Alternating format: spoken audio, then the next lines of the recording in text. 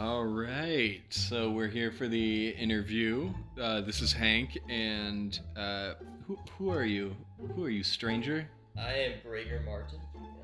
Oh, and what do you do? I am a lab supervisor. I work at Stanton Optical. I make glasses for people, single vision, bifocals, progressives, trifocals, uh, pretty much any eyeglass ever.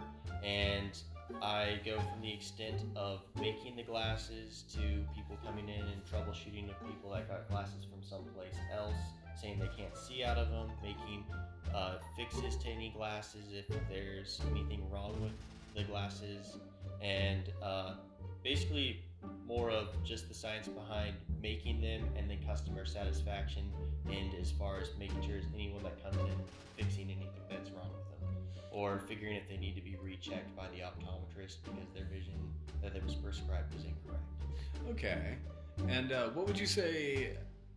What are a couple of things that you say you would use most from STEM, like science, engineering, mathematics? Which one would you say is most common in your I work? would say most common would be mathematics and physics. Mathematics more with just the machinery because we use the lensometer, and there you have to mathematically equate people's prescriptions for how much sphere or cylinder or axis they need, because some eye doctors, when they give their prescription, they'll have like a positive sil, and then you have to transcribe that over. And then a lot of physics on the aspect of people coming in, and someone will have a prism that's more of an advanced eye problem with how you need the lens to be, and you need to know how to calculate that as far as making the glasses correctly, so everything checks out as far as what the doctor prescribed to what I need to make for the patient. All right, and what would you say your favorite part of the job is? Favorite part of the job is definitely help, like when you make the glasses and they go out, you hand them to the patient and they're just like, oh, this is amazing, because they're used to not seeing at all, or their vision's a lot worse than they thought, and then when they have that fresh vision, they're just so happy about it. Or when people come in and they're not seeing well, and you can make that little fix because you know about what to fix, and just that little fix just changed their whole perception on what they see on a day-to-day basis. Ah, and how would you say your job has affected your general outlook on the world? I would say it makes me feel more respective on how America can give vision to people, or how uh, we can help people get vision for versus other countries that just don't have access to it and just live without it entirely. And so for me, not having vision until I was around 12, because I just didn't know my vision was bad because I just lived with that so long, knowing that there's people that live their whole life like that, I feel like amazed, like just super grateful that we can give that experience of vision to people in our community, and that it's something that America has. Ah, and what would you say if somebody told you that they wanted to enter your profession? What's some advice that you would give them? I would say a lot of knowing the profession is wanting to know, like, if you were going into this, you'd want to, instead of just knowing what you need to know, you need to know why you know it and how to apply it. Because when I was first starting way back, it was just, oh, you need to know how to do this, run this in the machine. And initially, you would just know the surface, and it comes down to a lot of, if you're wanting to pursue something like this, you want to know how to, why this is doing this, because once you know why and how everything happens, it's way easier when someone comes in with a eye problem saying, oh, I can't see out of these with distance.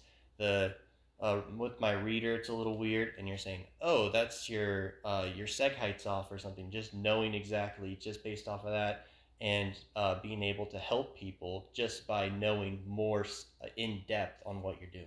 So just generally like gain as much knowledge as you can on the subject Just beforehand. exactly absorb as much as you can, and then when it's sometimes, like, I feel like with any science profession, you're given so much, even with like, oh, this is how much we can teach you, or this is how much, there's so much hands-on that you get, because everyone's different on what they see or how they're seeing it or what problems that they have.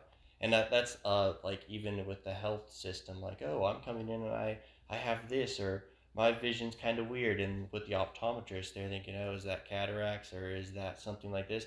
And it's almost the same type of assessment when someone comes in with a pair of glasses and they're having trouble with it. You kind of need to run through everything and be like, oh, these are the three most likely problems.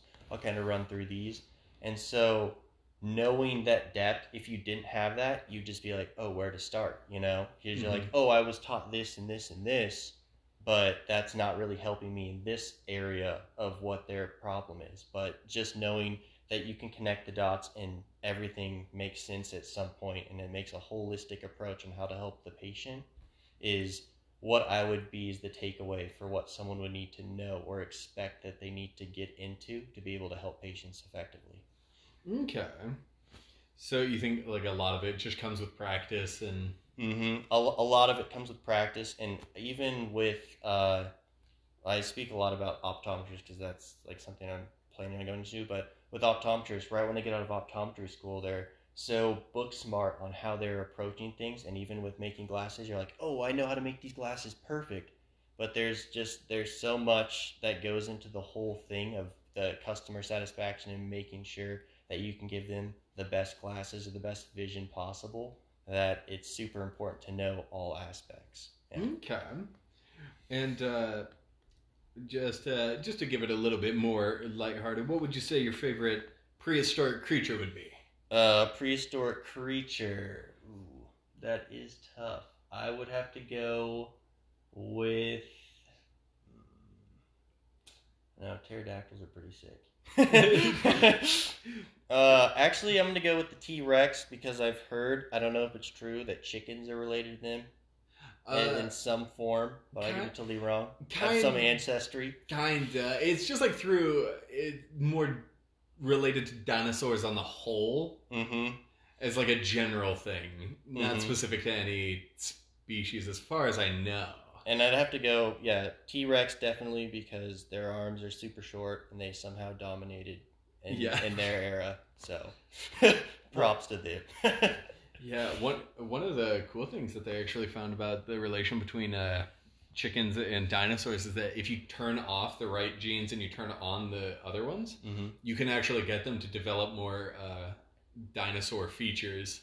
Wow. Like lose the feathers, more of a predatory head shape, loss of the beak, stronger legs. And I've also heard that originally people are thinking like dinosaurs have this super, like when you think of a dinosaur roaring, it's like some huge, like almost a lion roar type of thing booming. But then they're looking at the throat muscles and the larynx, and they're like, oh, it's probably more of like a squeak or a high pitched sound based off of that. And I was like, that's crazy to think about. There was one where they did the study on the Tyrannosaurus actually, and they found that it's I might be messing up what part it was, but I want to say it was like the trachea. The way it was formed, it wouldn't actually create like a roar. It would be more like a really low pitched just rumble. Whoa. Which I think would be a lot scarier. Yeah, just almost making seismic earthquakes off of the ocean floor. Yeah.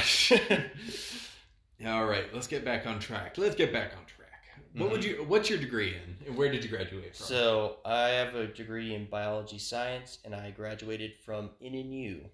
Alrighty. And would you say, like, in all of your NNU experience and, like, before, have you ever licked an eyeball in, like, any given situation? Since you're, like, so close to them every day. I'd say that when I was dissecting smaller animals, nothing with cadavers, that I ended up getting some eyeball fluid on me, but never my tongue touching an eyeball. But, I've been pretty close to eyeballs. Just think about that next time you're close to one. Really scare the patient. Yeah. Start opening your mouth when oh, your glasses look really weird. I really need to adopt this up close. Yeah. And what would you say the hardest part about your job is, aside from refraining yourself? The hardest part of the job would probably be when someone is given the wrong prescription and their eyes get used to it. And so they'll go somewhere and something will be off on some measurement on the lens, and they're used to it, and then you make the glasses perfect, and they're saying, I can't see out of them, And it's just because the muscles that work with the eye, they get so used to things. Like even people that don't wear glasses, they don't wear glasses, they get their first pair of glasses, have a pretty high prescription. They're like, hey, yeah, I'm having some trouble seeing it. It takes them sometimes 10 minutes to maybe the next 2 days to adjust. And so people that have the wrong prescription, they've been wearing it for 2 years, if they come in every 2 years or every year, it's really hard for them to adjust to the newer glasses that are actually correct and best for their eye, and to explain that to them, to be like, yeah, these measurements were off before, these are precise, I double checked them in the lensometer, everything's perfect, and even though it's really hard to adjust to, like, this is going to be best for your vision overall. And to explain that to them, even though they're having trouble with it, they get a little upset about it sometimes, because they're just like, oh, I want to be able to see, which is the whole reason you're helping them. So I feel like that is the biggest struggle, because it makes the patients feel like they're not being assisted to, even though you're giving them the most you can possibly give for their vision. Okay. And what are your next steps? Like, are you planning on furthering your education or switching fields? What do you plan on doing? So I'm planning on becoming an optometrist, and I initially was taking this role of, oh, I'll become lab tech, and then I became lab manager, and I've been doing this for a while, and I was like, oh, becoming an optometrist would be great, because I have the whole approach of how the lab works and some of how the sales floor works. And a lot of people that go out, like, if my biology science degree, right when I get out, if I went to optometry school, they teach you all the things with optometry, and a lot of people are like, oh, you want to go run your own private practice, which is a huge push, because a lot of places, it's nice to, they want, a lot of optometrists and schools want you to say, yeah, we want you to start your own private practice. You know, we want you to influence the area around you and be part of the community, even though you can do that working under somebody. And so I'd say, as far as running my own private practice and knowing how everything works, I have a really good approach on, yeah, I did the lab, all of the lab side, and how everything works with the glasses and the sales floor, and a whole approach, versus just, oh yeah, this is your prescription for your glasses. So I think that now going into optometry school is really the best step for me, as far as helping the patient and knowing how to effectively run a private practice. Okay. Well, before we hit the 15-minute mark, what would you say are some of your hobbies and interests? Hobbies and interests. I really enjoy hiking, and like mostly anything with the outdoors. That's why I kind of want to go live over in Oregon, or just move more northern Idaho, where there is more hiking in general. Because if I want to go hiking, it's Bogus Basin area, just up in that mountain range, or going to Brundage in McCall. So hiking. I really like music, like playing guitar, and just hanging out with friends and having a good time. So. All right. Well, thank you so much for agreeing to be interviewed. Oh, yeah, no problem. And thank you for the interview. No problem. All right, we're signing off. I hope you guys enjoyed this.